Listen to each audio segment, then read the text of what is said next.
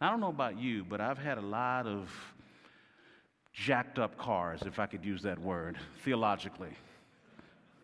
And in my cars, I learned that the noises would tell me that something is wrong.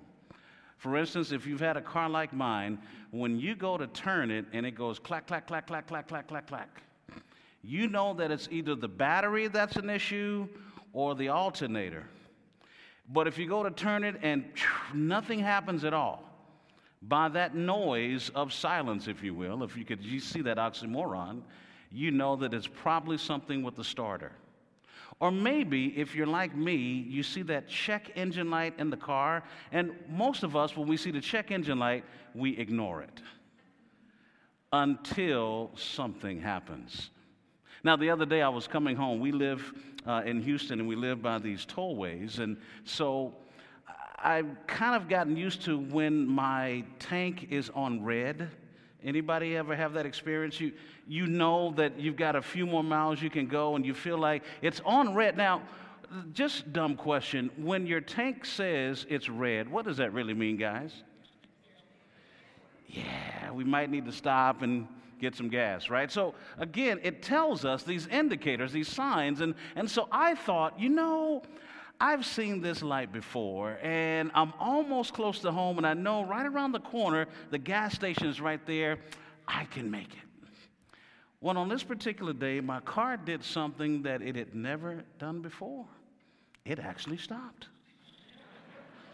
So I'm sitting on the side of the freeway, and my wife, and see my wife, and I didn't even want to be honest. I said, guys, I just wanted to lie and seek forgiveness later. She said, honey, did you remember to get gas? Yeah, about that. And so here I'm on the side of the freeway, and, praise God, they've got guys there in Houston on the freeways that come by. They're, paid by the city. So I got gas, and I went home. But what I recognized, there were signs the whole time. There were signs, there were indicators to tell me that there was something wrong, and whenever I see a check engine light, it's telling me something is wrong under the hood. And I say all that to say this: God has given us signs in our hearts when our souls are noisy. And too often we ignore those signs, or we medicate those signs, or we try to find ways to ignore them. But God is talking to you and I when we have a noisy soul. And if we choose to ignore the noisy soul, if we try to move around it, make excuses for it, rationalize it, and do everything else other than recognize that when my soul is noisy, God is saying there's something wrong in my heart. There's something wrong between me and Him. There's something wrong between me and others. If I ignore the noisy soul, it could cause me to be very weary and heavy laden.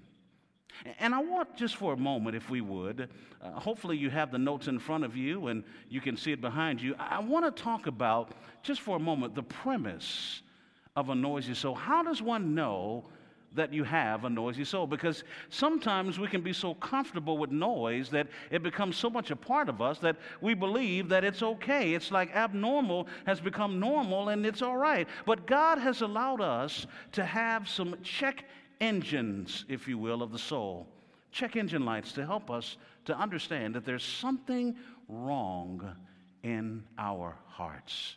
Let me suggest to you that a noisy soul, as we look at letter A together, a noisy soul is a mind that is bombarded, number one, with thoughts of guilt.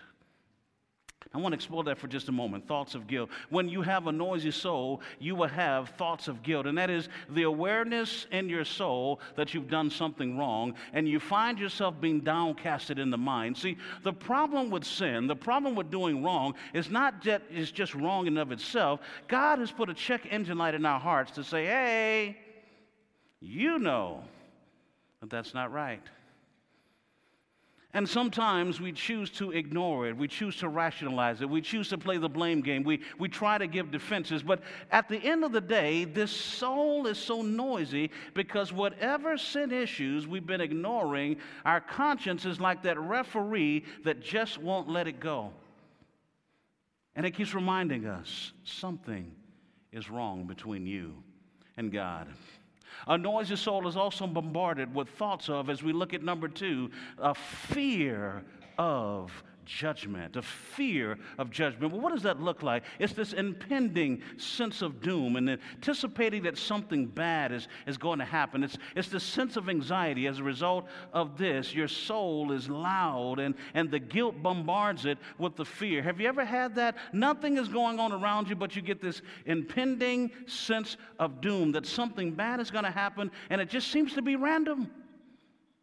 There's nothing coming at you, that there's no one after you, that there's nothing happening on the outside, but for whatever reason, you just get this overwhelming sense that something bad is going to happen. Ladies and gentlemen, these are some of the check engine lights that God has put in us to expose that there's something wrong in our hearts. But thirdly, I want you to see that when there's a noisy soul, your mind is not only bombarded with thoughts of guilt, your mind is not only bombarded with thoughts of fear, your mind is bombarded with the idea of just running away. And you find yourself thinking about ways to escape the pain you're feeling in your heart as a result of the loud noise that's going on. Last week or a couple of weeks ago, I was at the Association of Biblical Counseling, and they had a conference on suicide, and we were talking about it, and I had the responsibility of sharing the idea of suicide. And one of the things I shared with people is this: when someone wants to commit suicide, there are two things going on. There's either external pressures that one does not want to face, or the internal pain of the heart that one is trying to escape. For instance, with Saul, the external pressure, he wanted to be killed. And when you look at Judas, the internal guilt, he wanted to take his life. But in both cases, there was something on the outside and something on the inside that created so much noise that they thought it was better to run away than to run to God. For many of you right now, you know exactly what I'm talking about. You've had a noisy soul. And your soul has been bombarded with guilt and this fear of judgment and this overwhelming sense that you've got to get away. I want to suggest to you something as you look with me in your notes on letter B. Why is this happening to you? Why are you having these particular issues of the soul? And let me suggest to you, ladies and gentlemen, that a noisy soul is caused by trying to control the good and the bad that God controls in your life, instead of enjoying and enduring the good and bad God ordains in your life. See, if you're like me, when stuff is good, I just want to hang around it. It's like coming to California. I never want to leave. I want to not have my plane. I want to figure out ways to not go back. I love Houston, but I really enjoy being here. But you know what? There are things that have to be outside of my control that I can do nothing about. The good and the bad in my life, when I try to control it, it creates a noisy soul, because God determines the good and bad in my life. God determines the seasons of good and bad in my life. I don't. Okay, you're looking at me strange like you've never heard that before. You're going to add 20 minutes to the sermon because I'm going to have to try to go explain it. And we got to go to the Old Testament, look in the book of Ecclesiastes, that's the book right after Proverbs. We got to look at chapter 7 when it says, who can straighten what God has bent? When things are good, consider, be happy. When things are bad, consider that God has made one as well as the other, so that man will not discover what will be after him. Is that not in the Bible? So part of our challenge, ladies and gentlemen, is that we keep trying to control the good and we keep trying to run from the bad instead of learning to enjoy the good and endure the bad. And when we don't, it starts to create a noisy soul in our hearts. Let me suggest to you in our notes as we take a look at letter C, a noisy soul is caused by trying to reduce life to what you want, what you think you need, living by what you think is right and wrong, resulting in living a life of self-indulgence or self-righteousness, which is all self-centeredness. Think about the story of the prodigal son, and you go back and you know that Jesus, as he was sharing the parable of the prodigal son, he was talking to the Pharisees. And as he was talking about it, you can just imagine them going, yeah, those silly Gentiles, yeah, they're so self-indulgent. And then he flips the script to talk about the son that stayed. And what I find fascinating is that on two sides of the coin, whether you're self-indulgent or you're self-righteous, it all comes down to one central theme. They're both self-centered before the eyes of God. And you and I, we can find ourselves having a noisy soul because we have reduced life to being about us. And when life is about you, you become very big and God becomes very small. And one of the things I love that Tony Evans said many years ago, he says, whatever God controls, he's responsible for. Whatever you control, you're responsible for. I find it dangerous when we try to take control of our lives. God says, okay. You think you can do better than me? Wake yourself up this morning. You think you can do better than me? You keep your heart beating. Okay, you think you got this? You make things happen. God is our sovereign. And when we reduce life to ourselves, it creates a noisy soul. If we were to take all of this and summarize it together, in essence, looking at letter D, a noisy soul is caused by trying to live life without God, resulting in preoccupation with your own cares, riches, worries, and standards leading to being weary, tired from hard toil, and heavy laden, loaded down, thus a noisy soul. Now, young people are going to have to Google this, because if you are younger than 45 or so, this needs to be Googled. Anybody familiar with a chalkboard? Okay, for those that are not familiar with a chalkboard, Google a chalkboard. It's a fascinating tool that we used to use, us old folk used to use. I mean, you remember that? And we actually had chalk. Did any of you remember the board? Amen. So there's some who understand what I'm talking about here. For those that don't Google it, it's a familiar, fascinating thing that there was chalk and you put it on a chalkboard. Okay? Now everything is so digital. You've got these digital things in the schools and everything. But back in the day, there was always that one person. You remember that person that never knew how to hold the chalk right? And whenever they write on the board, you get that what sound? Oh, didn't that just drive you crazy? It drove me crazy. I just wanted to write for the person. Stop doing it. Or that person that would just take their nails. You remember that person? And they would do what? Just go all the way down. It was a horrible, horrible sound. That's what happens, guys, when we live life outside of God's design. It's out of order, and it creates a noisy, noisy soul. So if we could summarize what we mean by noisy soul, looking together in the summary, a noisy soul is a soul that is downcasted, a soul that is doubtful, a soul that is devastated, a soul that is divided, a soul that is devoid of peace as a result of seeking to live life without God and depending on and submitting to God. I want to suggest to you that God has given us an answer for a noisy soul. I want to suggest to you that if your soul is noisy this morning, there is a God who wants to quiet that noisy soul, and He's given us the prescription and a promise, if we were to listen to His word, that could help us with a noisy soul. If you would turn in your Bibles to Matthew chapter 11. We want to look at together Matthew chapter 11. We want to explore the passage of Matthew 11, looking at verses 28 to verses 30. I want to read them, and then I want us to walk through from verses 28 to 29 to see the prescription for a noisy soul. And then in verse 30, I want us to understand the promise that God gives for a noisy soul. Here is Jesus talking. He says in verse 28, "Come to me, all who are weary and heavy laden, and I will give you rest." Then he says in verse 29, "Take my yoke upon you and learn from me, for I am gentle and humble in heart, and you will find rest for your souls." Verse 30, "For my yoke is easy and my burden is light."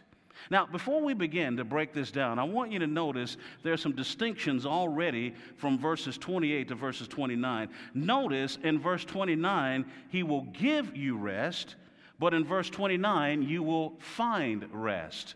There's a distinction between the rest in verse 28 and 29, and they come at different phases, as we'll see in a moment, in our relationship with God. So let us explore together the prescription that we see in verses 28 to verses 29 as he says, "Come to me, all who are weary and heavy laden, and I will give you rest." As we see, looking at point 2, letter A, God's call of coming to him is again a call of establishing a relationship with Jesus Christ.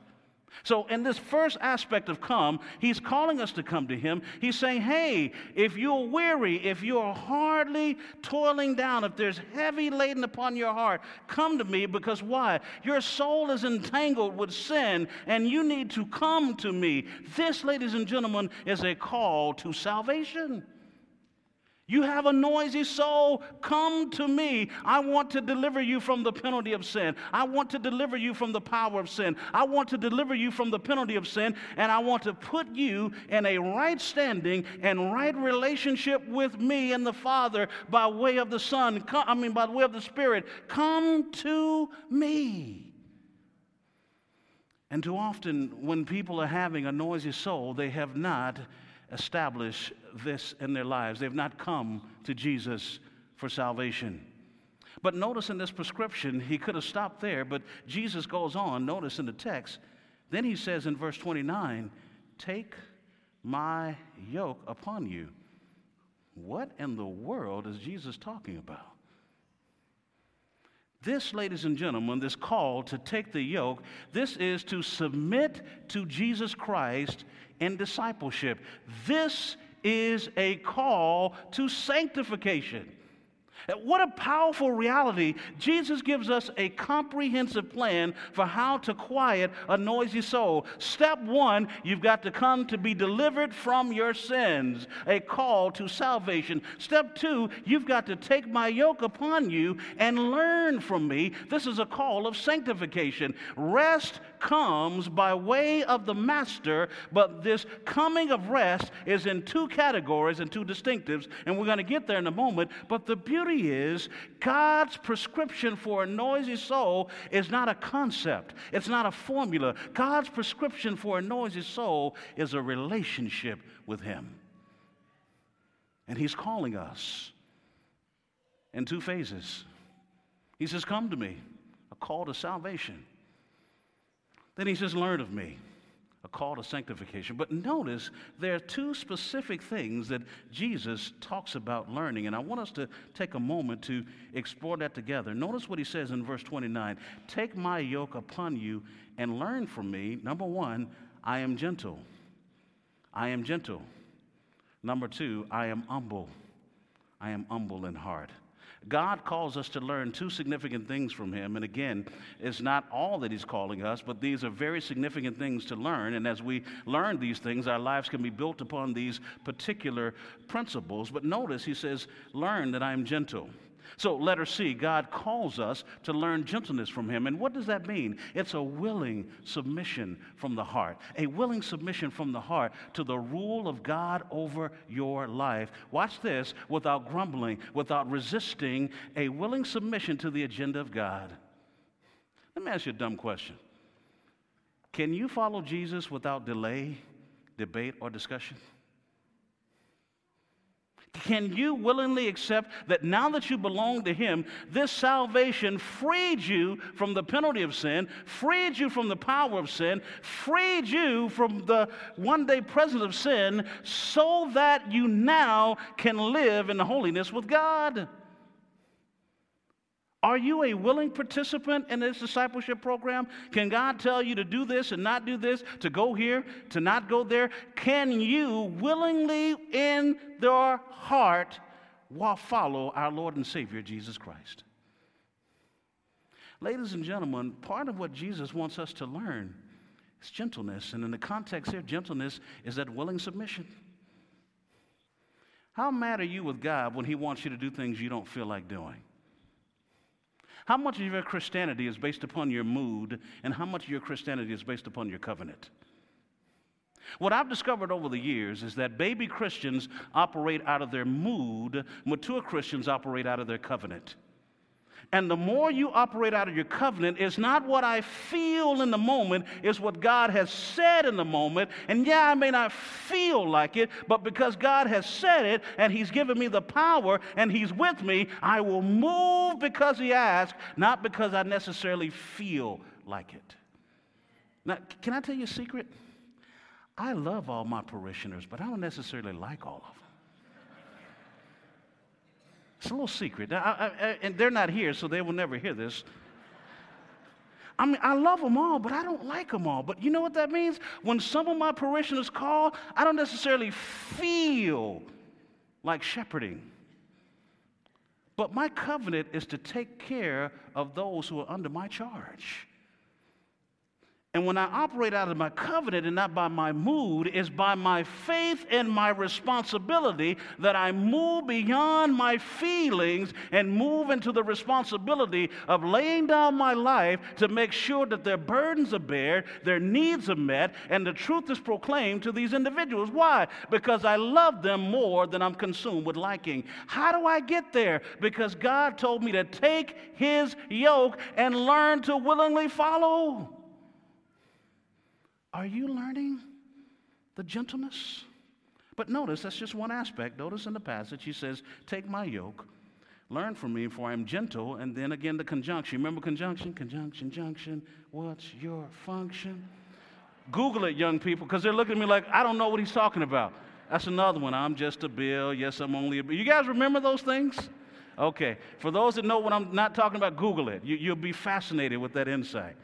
But notice the conjunction, he's adding something there. It's not just one thing, it's hooking up words, phrases, and clauses. You remember that? So here's this conjunction. Jesus is saying, not only learn gentleness from me, I need you to learn humility from me. And let's take a look at that together. God calls us to learn humility from Him. What are we talking about? A willing disposition from the heart and a willing practice to esteem others above yourself. A willingness to proclaim the name of Jesus Christ above making a name for yourself. Jesus says, listen, not only do I want you to come to me, which is your salvation, I want you to take my yoke and learn of me. This is your sanctification. I want you to learn two central principles. I want you to learn to be gentle, to willingly follow me without debate, delay, or discussion. I want you to walk in humility. I want you to put others before yourself. I want you to make my name valuable in the lives of others, not your name. You know, the story is told about these particular men who were seeking to candidate for a church. One was a little older, one was a little younger. And as they were candidating for the church, the younger guy had just got out of that seminary, and he had a lot of insight. And so they told him, listen, if you are going to candidate for this church, we both want you to preach on Psalm 23. The younger guy says, oh, great, I've just finished my 4th class of Hebrew. This will be easy peasy to present. And so he gets up, and as he is presenting, he breaks down every word in Hebrew and explains the passage from there and gives all the historical evidence and all the details. And when he finished Psalm 23, folks said, you know, I don't know what he's talking about, but he sure is deep. Great job. The older guy gets up, goes through the exact same passage, never mentions the Hebrew language, not a dry eye in the house. The younger preacher goes over to him and says, listen, I'm not trying to be arrogant, but I know I did way better than you. What is your secret? He said, son, you know the 23rd Psalm, but I know the shepherd of the 23rd Psalm. When Jesus is calling us to know Him, it's not just an intellectual exercise about Him. He wants us to come to experience the reality of His presence. And that starts with salvation, and then it moves into sanctification. God is calling us to have a quiet soul by an intimate relationship with God. Some people know the grace of God intellectually. Some are experiencing the grace of God experientially. Some people understand the sovereignty of God intellectually. Some people are experiencing experiencing the reality of his sovereignty. God wants us to come and walk in his presence. He says in Psalm 16, "In thy presence is fullness of joy, and thy right hand are pleasures forever." Jesus says, if you have a noisy soul, come to me. Salvation. Walk with me. Learn of me. Sanctification. If we could summarize this together, guys, look with me in your notes. Here's a summary. We must come to Jesus Christ to receive salvation. We must walk with Jesus Christ in sanctification. Watch this. We must learn the nature and the love of Jesus Christ and relate to him accordingly, letting the mind of the master be the master of our minds. Guys, if your soul is noisy, there's a reason why your soul is noisy. And it's not the people in your life. It's not your past. It's not your parents. It's not the predicaments that you are going through. It's not the physical problems. It's not all the things that you are blaming externally. Your soul is noisy because there's something happening on the inside between you and God. I know you want to fix your parents. I know you want to blame the past. I know you believe it's all these people. I know you think it's all these problems, but all of these things are not the reason for the condition of your soul. Your soul is noisy as an indicator that there's something going on between you and God.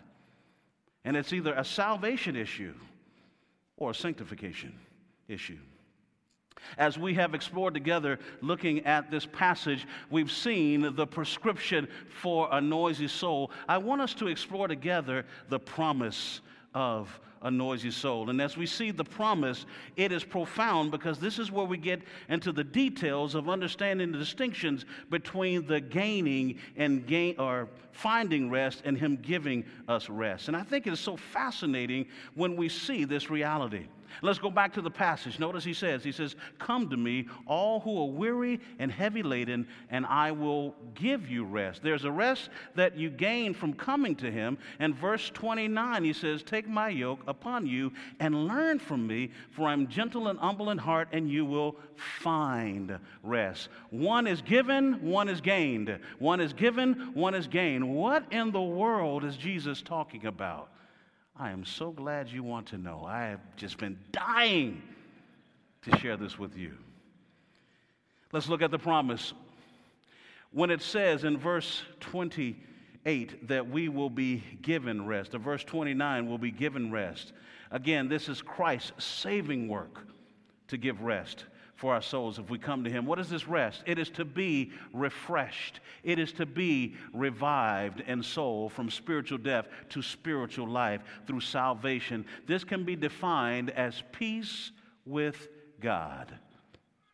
What is peace with God? Is being legally declared right with God. This rest is given through salvation. This is our justification, ladies and gentlemen. So I want you to understand that the rest that is given at the point of salvation is the peace with God, the reconciling of the sinner to be a saint, the changing of position, the changing of condition, the changing of your status from darkness to light. He says, if you come to me, I will give you peace with me. This is what we see in Romans chapter 5, verse 1, when it talks about being justified through faith. We have peace with God. Unbelievers have no peace with God, which is why they have a noisy soul.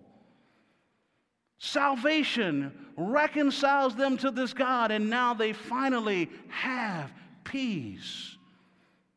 But this is half the story. Do sinners or do saints sin? What will be the answer to that? I was hoping you were going to say yes, or Pastor, you and I were going to pray, because you've got some serious explaining to do from the Word. So if saints sin, then that means, according to Ephesians, we sometimes grieve the Spirit of God within us. So that means that there is a lack of peace that we tend to lose when that happens. See, we never can lose peace with God. That's our salvation, our justification. That will never disappear. But we'll discover as saints, our problem is no longer peace with God. Our problem we'll see is we lose the peace of God when we walk in the flesh. Notice he says in this verse, "Take my yoke upon you and learn from me, for I am gentle and humble in heart, and you will find rest." Letter B says we will find rest. That is inward tranquility while one performs necessary labor. What are we talking about here?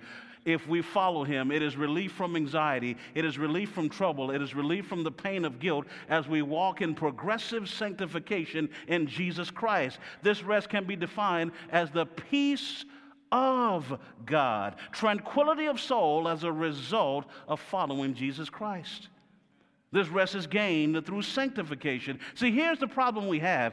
We lack peace at many times in our life. If it's an unbeliever, you lack peace because you've not come to him. And that's when you get peace with God. But as saints, we find ourselves with a noisy soul. Why? Because we're not lacking peace with God. Our justification is secure. We're lacking the peace of God because there's sin in our lives that we're making excuses for and not making confessions. There are some areas in our lives where we're not lining up with God's will, and God has to get our attention with a noisy soul to say, hello, something is wrong. Your soul is noisy because you stopped living what I've taught you. There are some areas in your life where you know what to do and you know how to do it, but you're not doing it. There are some areas in your life where you're not knowing what to do, and God is trying to get your attention, and then you come to church, the pastor preaches a sermon, and you go, that's it. And as you humble yourself in the sight of the Lord as a believer, and as you confess, and you repent, and you replace, you find the peace of God. Now, let me ask you a stupid question. Does anyone come to counseling with peace? Imagine that. So if people don't come to counseling with peace, I've got a job to do. I've got to figure out, are they lacking peace with God? Or are they lacking the peace of God? Because they're lacking peace. And once I figure out which one it is, I go to work trying to guide them according to God's will. If they're lacking peace with God, I'm giving them the gospel of Jesus Christ. I'm showing them the wonders of God. I'm showing them how he can deliver them out of the penalty, the power, and soon the presence of sin. If they've already come to Jesus Christ and they have peace with God and they are secure in that reality, then I'm finding out where in your life are you not listening and yielding to the precepts in the presence of God. Because that's a peace of God issue, and there's something either you haven't learned or there's something you've stopped living, and it's my job as your shepherd, it's my job as your professor, it's my job as your teacher, it's my job as your friend to lead you to confess, to repent, to replace, to walk in this new thing so that you can experience the peace of God. Stupid question. What does it say in Galatians chapter 5? The fruit of the Spirit is love, joy, what?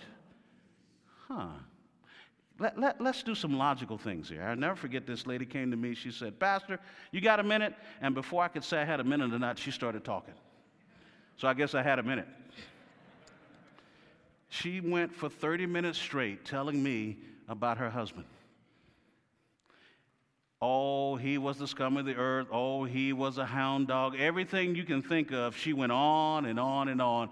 And then she said, and I have no peace in my house. I was like, got it. I said, ma'am, let me ask you a stupid question. You tell me that you are a Bible scholar and that you've been in BSF for most of your life. And, you've given me all these wonderful platitudes that you know the Bible. And it's encouraging to know these things, but you just said that you have no peace. Now, I want you to turn, and I'm sure you know this since you've been studying BSF for most of your life. Go to Galatians chapter 5. And we started looking at walk in the Spirit, and I said, okay, but keep going down. It says the fruit of the Spirit is love, joy. I said, what's that third attribute there? Peace. I said, so here's what's fascinating to me. You said you have no peace in your house. And the implication is you lack peace because of this, let me get it right, this mean old man, this horrible person of a husband, this terrible person you married is why you lack peace in your house. That's right. Okay, but ma'am, you who've studied BSF and you've been in church all your life and you who know all these wonderful preachers that you listen to on the radio, help me understand here this text. Because this text and your words don't seem to match. She said, what are you saying? I said, well, you tell me. Is the fruit of the Spirit is love, joy, peace. Then when there's a lack of peace in one's life, is it because of the people in their lives? Is it because of their past? Is it because of their parents? Is it because of the predicaments around them? Is it because of the pain that they're experiencing?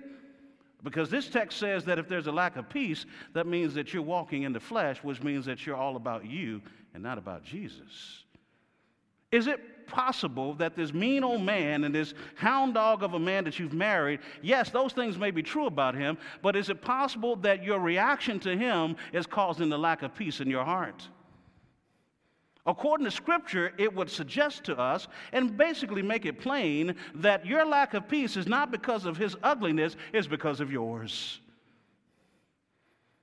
You want peace in your life. It won't come by trying to change your past and changing the people and blaming the predicaments and your parents. You want peace in your life. You've got to recognize, am I lacking peace with God, salvation, or is the peace of God, sanctification? Something has to change with me, not what's outside of me. What's outside of me is being used to expose me. Let me see if I can give an example of this. I used this the other day. How many tea drinkers do I have in the room?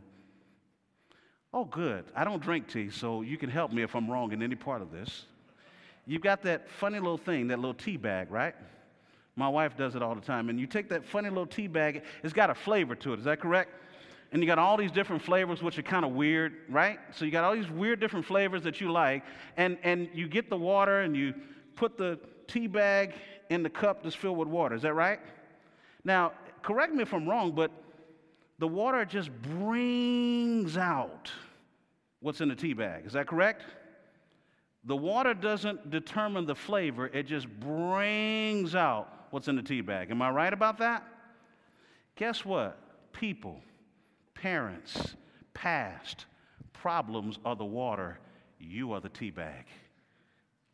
They're not making you who you are. They are bringing out what's already there. And when you have a noisy soul, God is trying to get your attention either for a salvation reality that you lack or for the sanctification reality that you've stopped. Either there's something you've stopped doing that you need to get back to, or there's something God wants you to learn to do that you need to develop in. And where there is a lack of peace, there is a lack in either relationship or fellowship with our Lord, our Savior, our King. Are you walking with me so far? Ladies and gentlemen, a noisy soul is because of what's happening on the inside, not on the outside. And a noisy soul is a check engine light to tell you that there's something that needs to happen between you and God.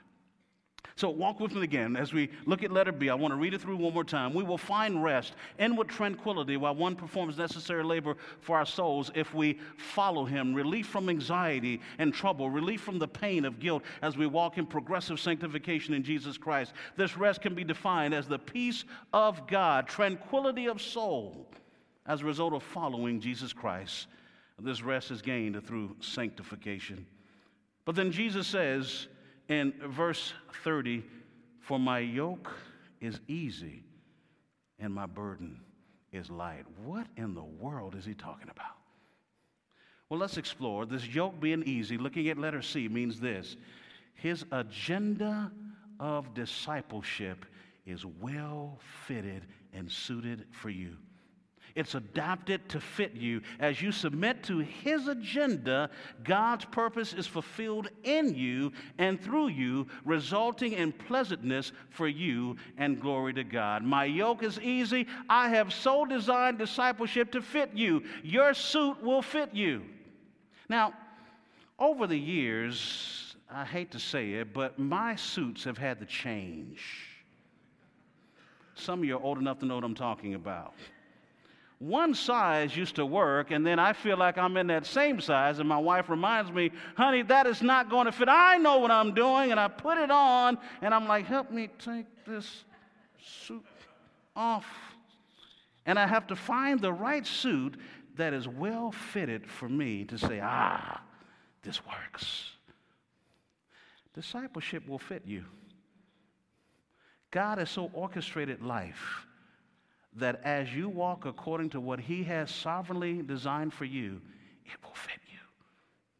And the easy here is not that life will be easy, is that you will be able to adjust to whatever God provides and brings in your life as you learn to walk with Him according to His will and good pleasure. Can I share it to you this way? As you go through things, you will grow through things. See, many of us, we're just going through and we're not growing through, and God is such a wonderful God, you will pass the test. So guess what He does? He'll let you keep going through until you start to grow through. And the more we learn this reality, His discipleship, it's well fitted for us. But notice He also says in the text, as we move to close, my yoke is easy and my burden is light. What is He saying here in letter D? The load God has for you to carry in terms of the demands of discipleship will not be more than what you can handle. It will be bearable and not burdensome. You will be able to carry the load without it weighing you down. Stories told this man, he had these sacks of potatoes on his shoulders, and he was walking with these sacks of potatoes. And as he was walking with them, his friend said, hey, bro, where you going? He says, man, I'm trying to get home. And in this particular town, you know, they were still having the horses and the carriages and all this kind of stuff in the wagon. So this guy was on a horse with a wagon. He said, man, get in the back of the wagon, dump your stuff, man, I'll carry you home. So as the guy was riding, he noticed the guy was still holding on to the sacks while he was sitting in the back of the wagon. He said, dude, let him go. I'm carrying you the rest of the way. Now, may I be so bold as to speak for Jesus? This is a paraphrase. Jesus is saying to you, dude, let it go. I'm carrying you. Stop trying to control what you can't control. Stop carrying what's not yours to carry. Walk with me as I have designed, and the rest I will handle in your life. You know what your biggest struggle is, if I could be so bold as to say it? You're trying to cause something to happen that you can't control, and you're trying to keep something from happening that you can't control, and it is wearing you out. You haven't really embraced the sovereignty of God, the sufficiency of God, the supremacy of God, the love of God, the faithfulness of God, and you keep trying to be God in places that you can never be God, and it is wearing you out. You haven't figured out yet that you will never control that man. You can never control that woman. You will never control those children the way you want. You will never be able to control life as you want. You haven't yet figured out that God's sovereignty and sufficiency is going to make up the difference in the areas where you can't cause anything to happen or you can't keep it from happening. You've not yet said, you know what, let me just line up by the power of God in this salvation that I have been delivered unto, and let me line up with the will of God in these areas and watch Him carry the rest for me. Let me close by giving you this summary. Through salvation, you will be given rest, peace with God. And through sanctification, you will find rest, the peace of God. The lifestyle and responsibility God gives, teaches, and commands you to walk in will not be burdensome or more than what you can handle. It has been tailor-made and fitted for you. Ladies and gentlemen, if you want to quiet a noisy soul, God tells you to come to Him in light of salvation, and then He tells you to learn of Him in light of sanctification. It will quiet your noisy soul. Let's pray. Father, we thank you. Our souls have been noisy and we've been blaming people. Our souls have been noisy and we've been blaming the past. Our souls have been noisy. We've been blaming the problems in our lives. Our souls have been noisy. We've been blaming the parents, and we have had all these reasons, and we've wanted you to fix everything outside of us, not recognizing that the noisy soul is because of what's going on with us, with you. May you deliver us from ourselves, that we may experience the peace with you and the peace of you in its fullest capacity in our lives. And all of those who believe in Jesus Christ said, God bless you.